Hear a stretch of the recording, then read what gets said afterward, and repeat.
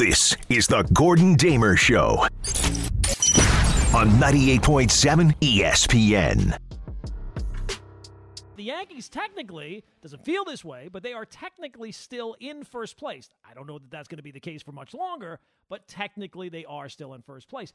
The team that has also been in first place for a very long time, basically the entire season, the Mets, they are no longer a first-place team. So I wanted to talk it over with Pat Ragazzo, who covers the Mets for Sports Illustrated, and is nice enough to give us a couple of minutes this afternoon. Pat, what's going on, my friend?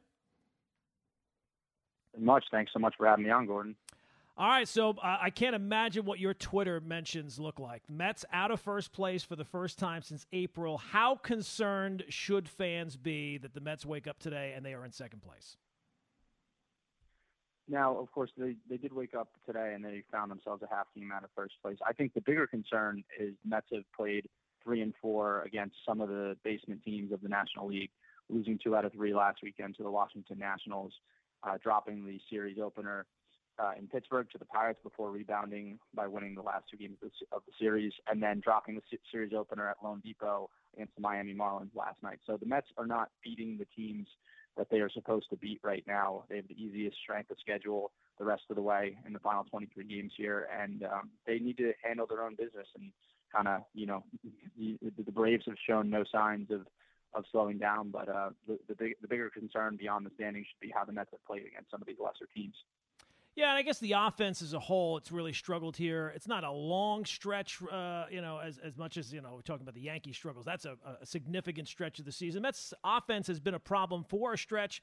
How concerned would you be with especially the struggles of Alonso and Lindor? Yeah, so Lindor's picked it back up a little bit lately, but Pete Alonso's been in a funk for about a month or so now. Daniel Vogelbach, who was one of their top acquisitions, DH, has struggled as of late, and Darren Ruff really hasn't given them any production since they traded for him at the deadline from San Francisco Giants. And that is why the Mets are calling up Mark Vientos today, which also partially could be an indication that Starling Marte might be headed for the IL next. Marte has the non-displaced fracture in his right middle finger, and he didn't do any baseball activities yesterday, and the Mets have a decision looming there. So that's a pretty big blow, considering how important Marte was to this team and to this lineup. So the Mets, the Mets are calling up Vientos to see if it can provide a spark offensively. Yeah, give us a little scouting report on him. I've heard Met fans be mentioning him. They've been crying for this move for a while, and now they get it. What kind of player is Vientos going to be? Well, Vientos very clearly has the power that the Mets lineup really has lacked beyond Pete Alonso. He's hit 24 home runs for AAA Syracuse, hit a mammoth home run last night for his 24th of the year, and he posted a 877 OPS. So I think that he's going to provide some production out of the DH spot, and I think that's what the Mets need right now, given the struggles of Vogelbach and Ruff. Yeah, how about Marte? Have we gotten any update on him? Because when they first came down and they gave you what the diagnosis was, you're like, oh, geez, that has to be significant. And then you read the same sentence, and they're like, oh, he's day-to-day. And you're like, wait a second, that doesn't seem to line up. And now he's missed a couple of days here. Do you think that it will wind up with him going to the IL? Now, the Mets were hoping that Marte would be able to rest it for a couple of days and that some of the swelling would subside and he'd be able to do some baseball activities, but it just hasn't happened that way right now, and it wouldn't surprise me if he winds up landing on the IL later today. All right, we're talking with Pat Ragazzo here on the Gordon Damer Show, 98.7 FM, ESPN New York. How about last night? I know there was some criticism, maybe of Buck a little bit in the handling of the bullpen, going with Rodriguez when he was down a run rather than going to his real weapons out of the bullpen, especially Diaz. What was Buck's reaction to the questions after the game? Well, Buck said after the game that he was hoping to use Diaz in the 9th inning, whether it be, in a 1-run deficit or a tie game or the Mets had regained the lead. But, of course, that was a decision that wound up backfiring, and he brought in Diaz with a 3-run deficit instead and gave him the work that he hasn't gotten in a number of days. All right, how about the trade deadline? A lot of people have focused on that. Does this feel like maybe the Mets missed an opportunity at the trade deadline to make more impactful moves? You mentioned Ruff really hasn't been able to give you much. Vogelbach did have a nice start when he got here, but has kind of cooled off as well. And with Alonso being that one thumper in the lineup, it kind of feels like, why would you pitch to him when he's the one guy that can wreck the game? Did the Mets kind of botch the trade deadline, Pat, do you think? I wouldn't say botch, but of course, in hindsight, looking back now, the moves just haven't paid off, and their offense hasn't improved from the deadline. And of course, that was the goal. The bigger hitters who they were targeting, in J.D. Martinez and Wilson Contreras, their price tags never came down from a top 5 prospect plus pieces. So there really wasn't anything the Mets were able to do in that sense. I mean, guys like Christian Vasquez and Trey Mancini were possibilities, but the Astros were able to offer more than the Mets. So I right now it is looking like a disappointment, and their offense is suffering because of it. What has been the reaction? I mean, it must be kind of, I don't know if the right word is annoying or demoralizing. Has there been a reaction in the clubhouse to the fact the Braves just seem to win every single day? Because the season the Mets are having, this should be the time of the year where you're kind of lining up, all right, what's our magic number? What's going to happen when the playoffs roll around? And here they are still, having to look over their shoulder and not even look over their shoulder anymore at the Braves. What has kind of been the reaction with the players to what the Braves have been doing? Well, the players have been asked about it all season, really since the Braves caught fire in the beginning of June. And they just say that they can control what they can control. And that's really all they can do. I mean, the Braves didn't catch up because the Mets collapsed. The Braves caught up because they played 40 games over 500 since June crazy. 1st. And no team in the league has played better baseball than them, and that's why they now lead the National League East by half a game. We're talking with Pat Ragazzo here, covers the Mets for Sports Illustrated. How about Scherzer? What's the prognosis for getting him back? Well, Scherzer was seen playing catch in Miami at Lone Depot Park yesterday, and he's calling his left oblique irritation just achiness, soreness, and he seems to think that he's going to be back by the minimum stay on the IL, which he's eligible to come off on September 19th. So seems like Scherzer and the Mets dodged a bullet there, but I guess we'll see how his oblique heals in the coming weeks. How about all right? I guess last one because I got to get to some other things here, Pat. But when the season is over, when the regular season is over, will the Mets have won the National League East? I think it's going to come down to the wire, and it'll most likely come down to that series where the Mets have to go to Atlanta. It feels that way, doesn't it? Of the season, so. Yeah. Since you've been looking at the, you look at the schedule and you see all these bad teams, but that 3-game series in Atlanta has always kind of been like jumping out. Even when the Mets were, obviously a larger lead than this, it feels like every time the Mets have been able to, like the Braves would put the pressure on, but the Mets would always be able to find that extra gear. Right now, that's not the case because, as I said, the Braves obviously with the half-game lead, but it's always kind of felt like that series near the end of the season was always going to have some significance. Yeah, and it seems like it's shaping up to come down to that, to play it out that way. Well, Pat, thanks for giving us a few minutes this afternoon. Enjoy the game tonight. Hopefully Mets bats come out, and they always seem to respond whenever things look their worst. They really haven't looked bad this year, but they usually respond to whatever challenges, so hopefully that will be the case tonight. Of course. Thanks so much for having me on, and we'll see how things play out. All right, Pat, thanks very much. That is Pat Ragazzo, covers the Mets for Sports Illustrated, getting some take on the Mets. Look, we talked about this during the week with Larry. He's the big Met fan. I'm the Yankee fan. So it's been the type of thing like, are you concerned? Are you annoyed? Is it panic? Is it doom?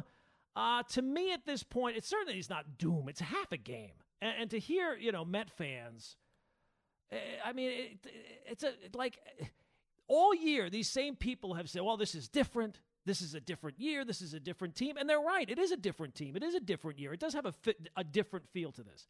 But then as soon as the Braves not even a full game, it's a half a game, and immediately some just jump to disaster. If I had to go dismay, distress, disaster, I would probably say dismay. I mean, you still have the easiest schedule. You still have the rotation minus Scherzer, but you don't think he's going to be out for that long. You've got a winning record against Atlanta this year. and I know it hasn't happened, and it sounds like a broken record at this point, the Braves have to cool off it. I mean, you don't just play like they've been playing for this long and continue to – it doesn't go on forever. Like, I find it very hard to believe that over the next 23 games, that the Braves are going to continue to win every single day. I realize that there are warning signs. The offense is a little bit troubling, but I expect them to pick that up. The Scherzer, ailment, whatever you want to call it, that is a little bit of a concern because you have to have those two guys lined up come October. That's important. So there are warning signs. The one thing that I would say right now is it definitely feels, and it felt like this to me at the time, so maybe it's bias there. It feels like the Mets they were not aggressive enough at the trade deadline. Part of that was the names that were being mentioned were lofty names, and they didn't come back with any of those guys. But part of it was the names that they did bring in. This was a team that at that point it was clear Mets are a World Series or bust kind of team. This is the year. They are not playing for 2 or 3 years from now. This is not a young team on the upswing that has a bright future ahead. The future is now. When Jacob deGrom and Max Scherzer are your two-headed monster atop the rotation, your team has played as well as they played this year. You're getting a career year out of Edwin Diaz. This is the year to make it happen. And to me, it felt like a missed opportunity at the time. And Met fans told me, oh, no, these are smart moves. This is the right way to go. You don't want to overpay. No, this is the time to overpay. Much like the Yankees, when you're in a situation where the only acceptable answer to this year is a World Series championship, that is the time to overpay. The Mets didn't do it, and right now it feels like it's hurting them. Now, I do still think that they're the better team. I think that they will win the National League East, but it does feel like you can, if it turns out that they don't, there will be a real number one on the list of things that went wrong. To me, number one will be the trade deadline. 1-800-919-ESPN is the telephone number, 1-800-919-3776. Coming up, we'll get back to your phone calls. The Yankees win. Got some more thoughts on them. We'll get into the football, the picks, over-unders. So much to do. It is the Gordon Damer Show. It is 98.7 FM, ESPN, New York. Now back to the Gordon Damer Show on 98.7 ESPN. 1-800-919-ESPN is the telephone number. We'll go out to Tom is in Bethpage. Tom, you're next up on the Gordon Damer Show. Hey, Gordon. How's it going? Hey, Tom. What's going on, pal? Not much. I got one baseball and one football point. Okay. My baseball point is, I think you just hit the nail on the head. Everything you said about the Mets was absolutely accurate. But the silver lining for us Met fans, if we do lose the division, would be that we don't have to play the Dodgers in the NLCS instead of the NLCS, meaning we only have to beat them 3 of 5 instead of 4 of 7. Okay. That's one way to look at it. It is a silver lining there, I guess, maybe, but you will have to play an extra playoff round before that. And it's not – look, if the Mets and the Yankees – and, Tom, thanks for the phone call if they lose the division, to me, it's pretty clear the Yankees losing the division is by far worse because they have collapsed. The Mets have not collapsed. The Mets have just, if it does turn out that the Braves win, it will be more than likely because the Braves have just remained at a red-hot level that would be almost impossible to match. Now, I'm not saying it's not bad. It is bad to lose the division. This is a year where the Mets had as large a lead as they had. What was it, 10.5 games at one point? So if you were to lose the division, that would be a major disappointment. That would be a failure, especially because of the moves I think that they could have added to their team at the trade deadline, made more significant and impactful moves there. But, yeah, if the Mets end up losing the National League East, to me, that's not as bad as the Yankees losing the American League East because it's partly on the Mets, but it would mostly be on the Braves. If the Yankees end up losing, it's not because anybody came up and got them.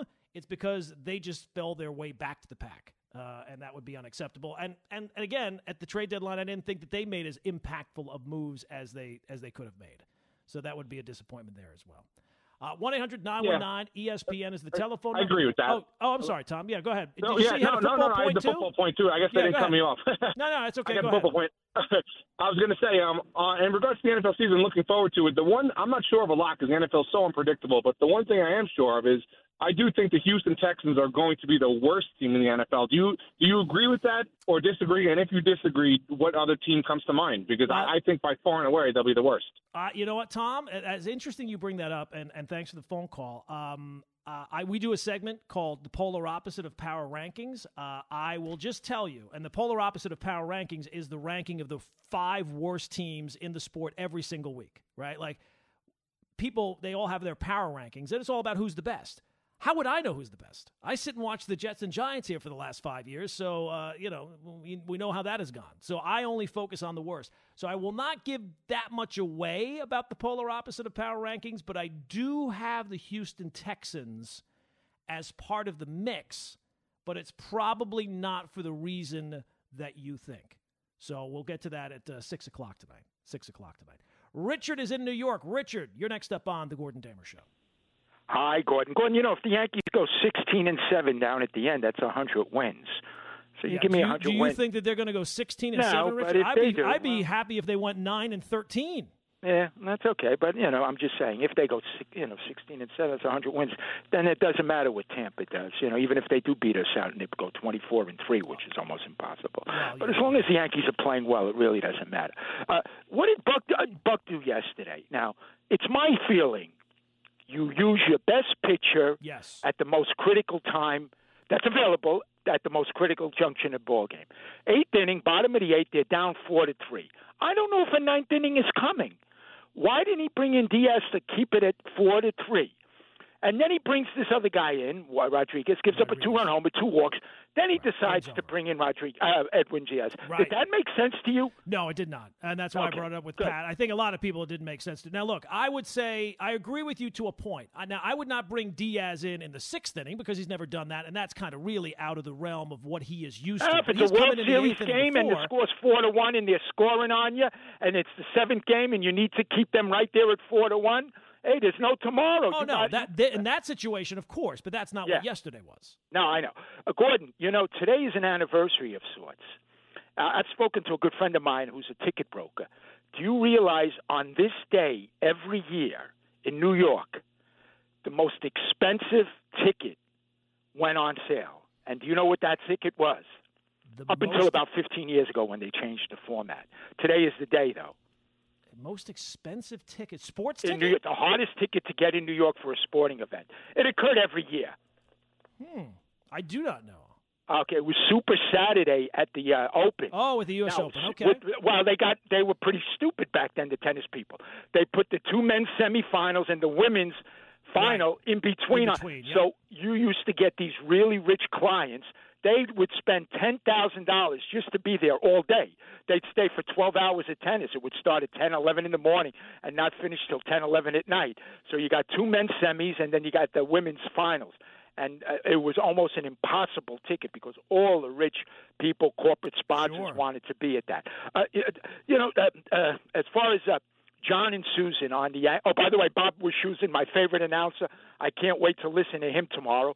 I'll watch a little of the game because not to watch the Jets, but to watch Lamar Jackson. I love that guy. I love the way he plays quarterback. He's exciting. I'm a Jet fan. I'll be rooting for the Jets, but I just love watching him. But I'll listen to Bob because Bob is a combination play-by-play and color analyst, and he is great. He talks just like excellent. A fan. I'm not just saying that because he's on our station. I barely know him. Believe me, I've heard them all. One last thing. Now, I love John and Susan. Yeah. And John brought up, because they bring up points that make me think. John brought up a point today that was so interesting, and it's such a New York thing.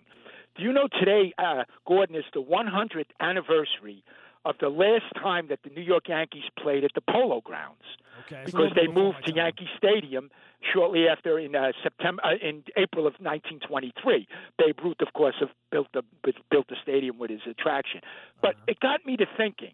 Okay. Do you realize that the Polo Grounds started, and I think this is the only stadium in the United States, only stadium that started 5 major franchises, 4 of them that are still in New York, that started at Polo Grounds. And, for example, the New York Football Giants played there when they were the New York Football Giants. The New York Giants, who moved to San Francisco. The Yankees started there until 1922 when they moved to Yankee Stadium, and that was built. The New York the Mets played there from 62 to 64 before Shea Stadium was built, and the New York Jets I feel like this is started Stump there. Rothenberg here. Go ahead. Yeah, who's the fifth one? But can you imagine that, Gordon? I mean, don't leave me hanging. Who's the fifth one? Oh, the Jets. The Jets started in 60, and they stayed there until the Shea Stadium was built in 64 with Namath when he was there. So, no, actually Namath came in 65, but they played 1 year before that at Shea Stadium without Namath. But anyway, can you imagine? That's probably the only, I mean, unless somebody knows any other stadium. No, I was thinking everybody's got their own stadiums now, Richard. I mean, yeah, you of course. can't have Imagine that five major franchise and still in existence, Gordon. So just by what Susan and John were talking about, it gets me to thinking. Anytime I'm thinking, it's always a good thing because, of course, that's what keeps us alive. The thought process. Always a pleasure. Thank you, Gordon. Richard, always a pleasure. Thank you very much. Show's over at 6:30. But Richard, hey, look, he had a lot of points he wanted to get out. I love Richard. He's generally talking about things that I wasn't alive for, but that's the way you learn things. 1-800-919-ESPN is the telephone number. 1-800-919-3776. Coming up, let's get into one of those teams that used to play at the Polo Grounds, the New York Jets. Let's get some football, Jets and Giants. We'll do it next. It is the Gordon Damer Show. It is 98.7 FM, ESPN New York. Now back to the Gordon Damer Show on 98.7 ESPN. The last couple of days things are not exactly trending in the right direction when it comes to the New York Jets. And you've got the news today, in case you didn't hear, Dwayne Brown now to the injured reserve. So he's now going to miss some time, and we kind of knew that already, but now it's official that he's going to the IR. So that's not great. That in combination with, of course, the loss of the quarterback and everything that's gone on there, it doesn't feel like things are trending in the right direction. Now, football's a long season. Week 1 of the season is the most overblown thing in the history of the world. Like, think about all the great stuff that you look forward to with football.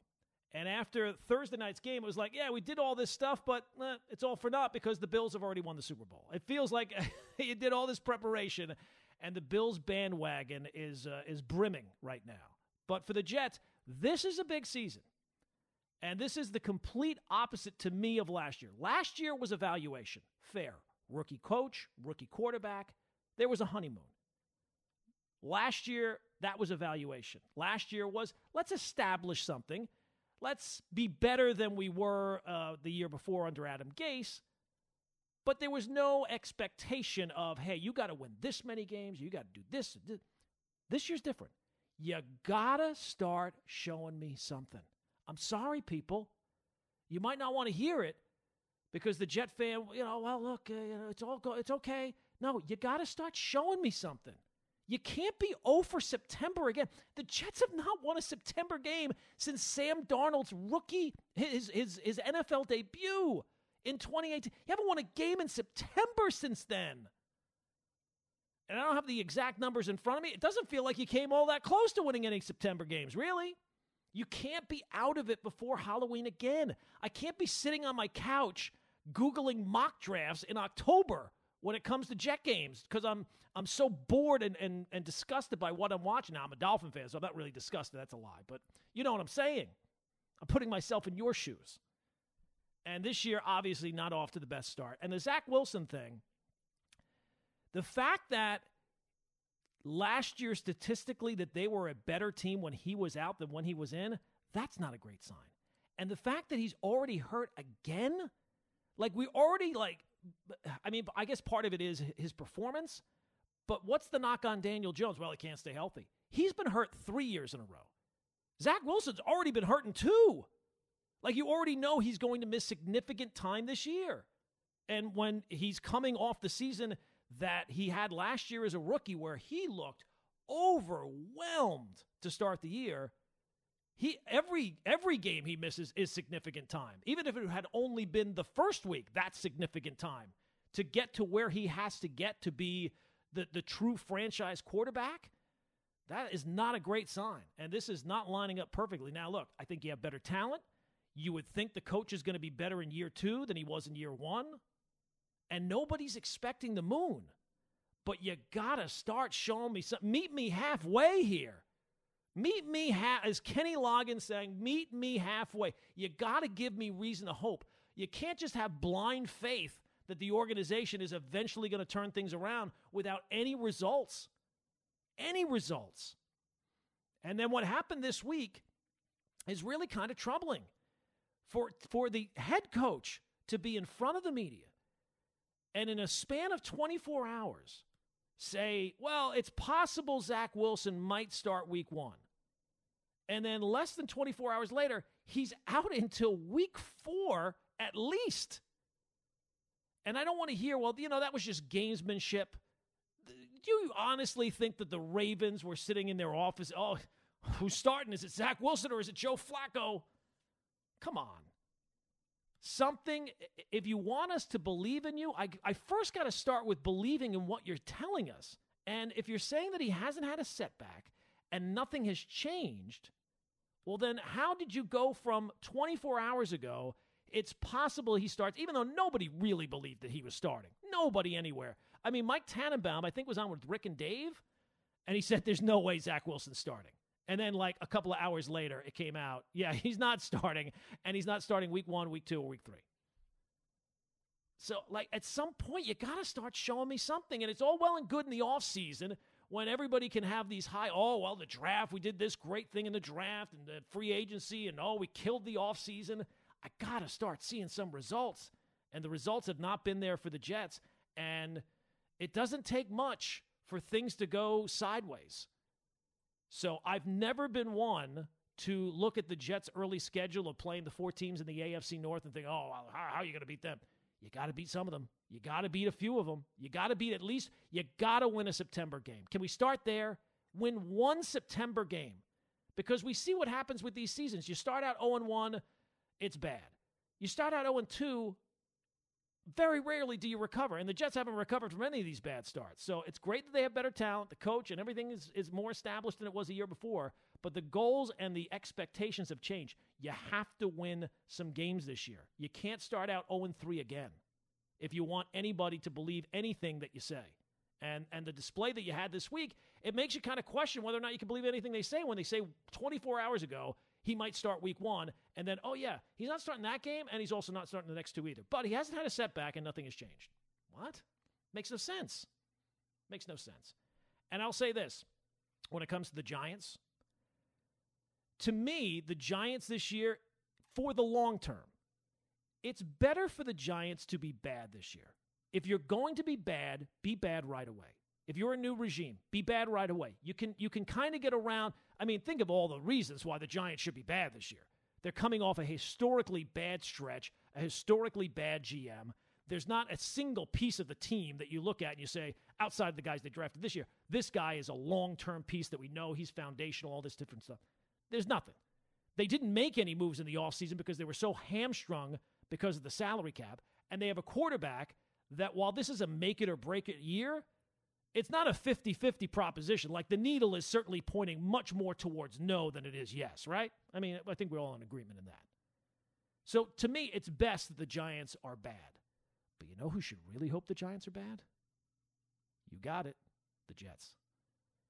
If the Giants come out and have a surprising season, like they win 7 or 8 games, and the Jets are still doing what the Jets have been doing here for the last few years, and again, like, nobody's expecting the Jets to win 10 games. Most people, I know some people have said that, but most people are not expecting to have some big season where they make there's no playoff mandate or anything like that. But if the Giants, after an offseason where they haven't made any moves, with a quarterback who's a major question mark, a rookie head coach, if they go out and have a surprisingly good season, you're going to look at the other team and say, wait a sec, if they can turn it around immediately after the Gettleman disaster, what the heck are you guys doing? 1-800-919-ESPN is the telephone number, 1-800-919-3776. Let's go out to Vince is in Brooklyn. Vince, you're next up on the Gordon Damer Show. Wow, thanks for taking my call so freaking quick. Holy smokes and jimmies. I get to the people right away, Vince. All right, listen to me. What do you expect? Why is everybody farting on Flacco? number one. I'm asking these questions. You can chime in. All right. While somebody's farting on Flacco, you have another quarterback. That would make a great daily news back page or a post back page. Farting on Flacco. Go ahead. I'm sorry, Vince. I interrupted. No, I didn't see that because I don't read the paper. I speak my mind. I thought, I got you. All right, fine. And you have another guy. What's his name? Stringer, something with an S. That's on the squad right now. And you got a couple of the quarterbacks that's on the squad that can do a few things. All right. Okay. And it's not a bad situation. Don't look at the Jets as being don't look at the Giants as being because anybody can win freaking 6-7 games, which is better than anything they've done in the last 4 or 5 years. All right. Okay. All right, Vince. Thanks for the phone call. And here you thought Richard Manhattan was going to be the weirdest call. No, look, you never know the way the show's going to go, people. Well, the reason why people, I had to had to recoup there my thoughts. The reason why people are looking at Joe, and I got to be honest with you, I think the expectations for Joe Flacco are too high. I mean, there's a reason why Joe Flacco doesn't play. He's not a starting quarterback anymore, people.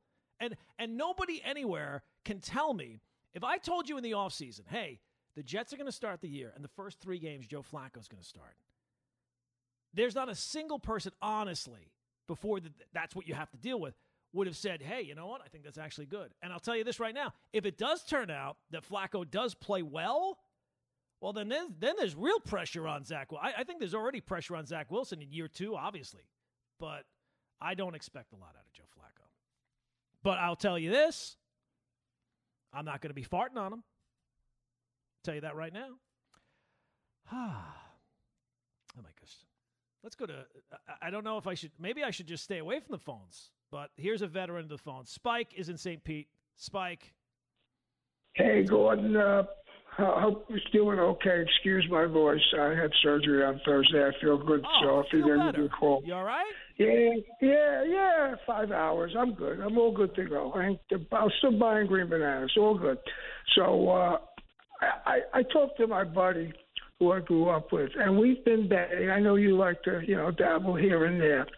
And we've been betting combined win totals. I've discussed this with you and Larry, of the Jets and the Giants. It's been stealing money the last 3 years. I'm not saying because I won. I mean, those two teams combined, I think the number's 13.5 or 14 this year. You have to take into consideration the extra games. And I look at both of these, and honestly, as I'm recovering, and I see Yankees finally gave me a good reason to come out of surgery. You probably thought you were still under the anesthesia when you saw the final score. I'm telling you, and my wife's saying to me, have you watched it? I said, the last 2 games, keep me in the operating room. How they blew the last 2 games. Good old labor came through again. But all kidding aside, we'll see what happens with them. I mean, Boone finally pulled Hicks. I can't even explain to anyone, especially a diehard Yankee fan like you, how poor Hicks is playing. It's sad, really is sad. But I do think, and I'll leave you with this, it's great to talk to you. I do think when the World Series is over, both New York teams will be, I think, 2-4 or 1-5. I wish I could say better. How do you feel? Yeah, I mean, it's kind of, Spike, and thanks for the phone call. Feel better. I kind of wanted to be optimistic about the Giants going into this year. New regime. It seems like the guys they put in place, it's always unknown, but it feels like you got a good vibe from Shane. It feels like, finally Dable's getting his chance. His name has been out there for a while. Maybe they can take some of the pieces that they inherited, even though this offseason they couldn't really do anything because of the state of the cap and a bunch of guys that have things to prove, right? I like that. A quarterback that's got to prove that he's a starting quarterback in the NFL. Saquon has got to prove that he deserves a big second contract. Even on offense, Tony and all these guys, they got a lot of stuff to prove. But then, man, the closer you get to the season, you start looking at things. And again, things aren't trending in the right direction, right? You lose Ojulari, you lose Thibodeau here for the first week at least. The injuries that they've had, I mean, the Jets and Giants have had to have been 2 of the most injury-plagued teams in the NFL the last 3 or 4 years. and they don't have the talent to overcome any injuries, never mind the most injuries in the NFL. So, yeah, as you get closer, you have to start seeing something. Now, I will say the Jets and Giants are in different situations. The Giants this year are in the same situation as the Jets were last year. This is an evaluation year. Clearly, this is an evaluation year. You couldn't do anything in the offseason, and the last 5 years, you were a terrible football team. You have just ended one of the worst runs of a GM in Dave Gettleman, and you couldn't make any improvements to the team, really, outside of draft picks. So, yeah, that's an evaluation year. Find out about the quarterback. Find out about what pieces do you have on this roster that can actually be part of the foundation of the team moving forward. Evaluation year for the Giants. The Jets is different. I'm not saying you got to go to the playoffs. I'm not saying you got to win 10 games, but I got to see progress. And progress is at least 6 wins. Progress is the quarterback has established himself now that maybe he has warts, but you can see it. You don't have to be the most creative person to say, okay, I can see him in 3 years that he's going to be this or he's going to be that. I got to start seeing some progress. I can't take 1-4 anymore. And look, with the Jets in September, get 1. That's progress. I'll give you that. And you gotta win some games. Like people that make out the Jets schedule, this brutal schedule. No, you're playing NFL teams. That's who you have to beat. If you want to be an NFL team, you have to beat other NFL teams.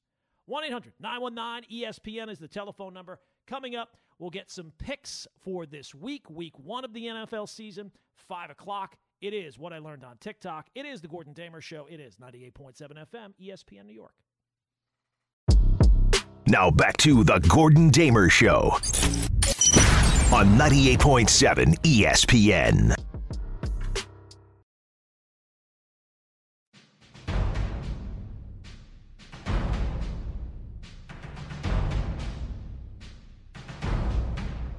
Oh, yes. It's that time of year, people. Pumpkin spice is in the air, and football is back. It is the Gordon Damer Show. It is 98.7 FM, ESPN New York, 1-800-919-3776. I'm not exactly sure why I'm giving out the number right now because I'm not going to take any calls. No, we're going to do some NFL picks for week 1. Now, last year, Jacob, do you remember what we finished? Did we finish 10 games over 500 with picking all the games? I don't remember the exact score, but we were definitely significantly over 500 picking every single NFL game last year, correct? I know for sure if you were a local team in the city, you definitely would have been in the playoffs. Yes. Yeah, we did a good job last year. Now, last year, I felt like it just got too cumbersome picking every single game. So I don't know if I'm going to keep it at a specific number, but these are the games. I'll just say this. I like to, as people mention from time to time, if you listen to any of the shows that I'm on, I like to dabble a little bit. And these are the games that I will actually be putting money on. I don't know if we can legally say that in a segment, but that's what I'm doing. So I'll tell you who I got this week. Maybe that's what we'll call who I got. And I got 6 games, 5 games? I'm not sure. I think I got 6 games. All right, here we go. First one, Eagles and Lions. Eagles are at the Lions this week. Philly is -3.5. Well, look, this is one I've been looking at for a while. Last year, Philly beat Detroit. I think it was 45-6 or something like that.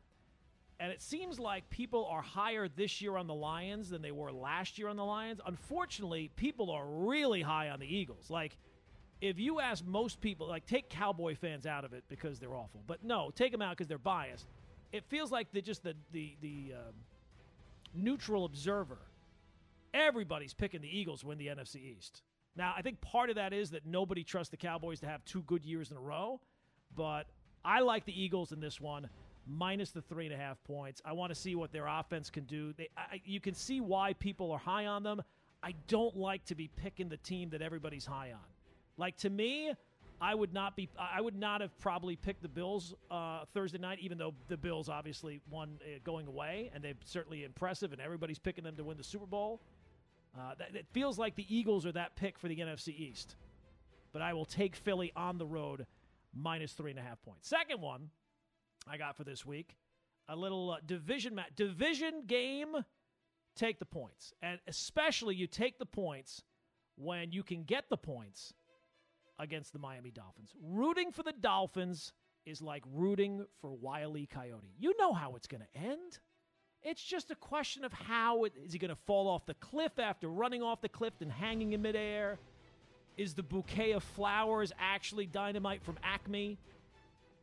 Is he going to try to run through the tunnel, which is actually just painted to look like a tunnel on the side of a mountain? I don't know. I don't know how the Dolphins will blow this game, but I know the Dolphins will blow this game. I know how this season will go. It will not go well. Mostly because of who they are, and secondly because they don't have their first-round pick now as a result of their dopey owner and the dopey things that he does repeatedly. They do not have their first-round pick. So you know that pick will turn out. That's like watching a movie and they give you a little piece of information at the beginning of the movie to foreshadow this is going to be important later on. You don't know how it's going to be important, but it will be important later on. And both these teams, I don't look at them, either of them, as playoff teams this year. So if I can get 3.5 points with the Patriots, I will take my 3.5 points. Who are the Dolphins to be giving 3.5 points to anybody? So that's my second pick. Pats plus 3.5. Number 3, Jags at Washington.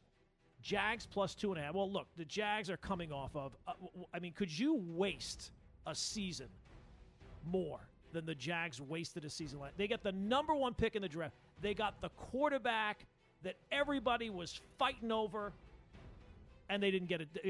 They took that rookie year, and it just was completely destroyed. But I think the Jags are going to be much more functional this year, and I don't have a lot of faith in Washington. I think that they're going to have a down season, so I'll take the Jags plus 2.5. I'll also take the Bucs minus 2.5 at Dallas. I'm not a big believer in Dallas to have consecutive good seasons. They will disappoint, so I'll take the Bucs. And after all the talk about Tom Brady and the issues with the Bucs, you know that they're going to come out and be, who you expect them to be, and then we'll all be sitting back and saying, boy, what were we thinking? What were we thinking going against Tom Brady, or thinking the Bucs might have a disappointing year? I'll also take the Niners minus 6.5 at the Bears. I think the Bears are going to have one of the worst offenses in football, and the Niners, we know, have one of the best defenses in football. And then the Chiefs, very strange line. That line was like 2 or 3. It went up to like 6. It went back down to 5.5. I will take KC on the road at Arizona. This is the Gordon Damer Show on 98.7 ESPN.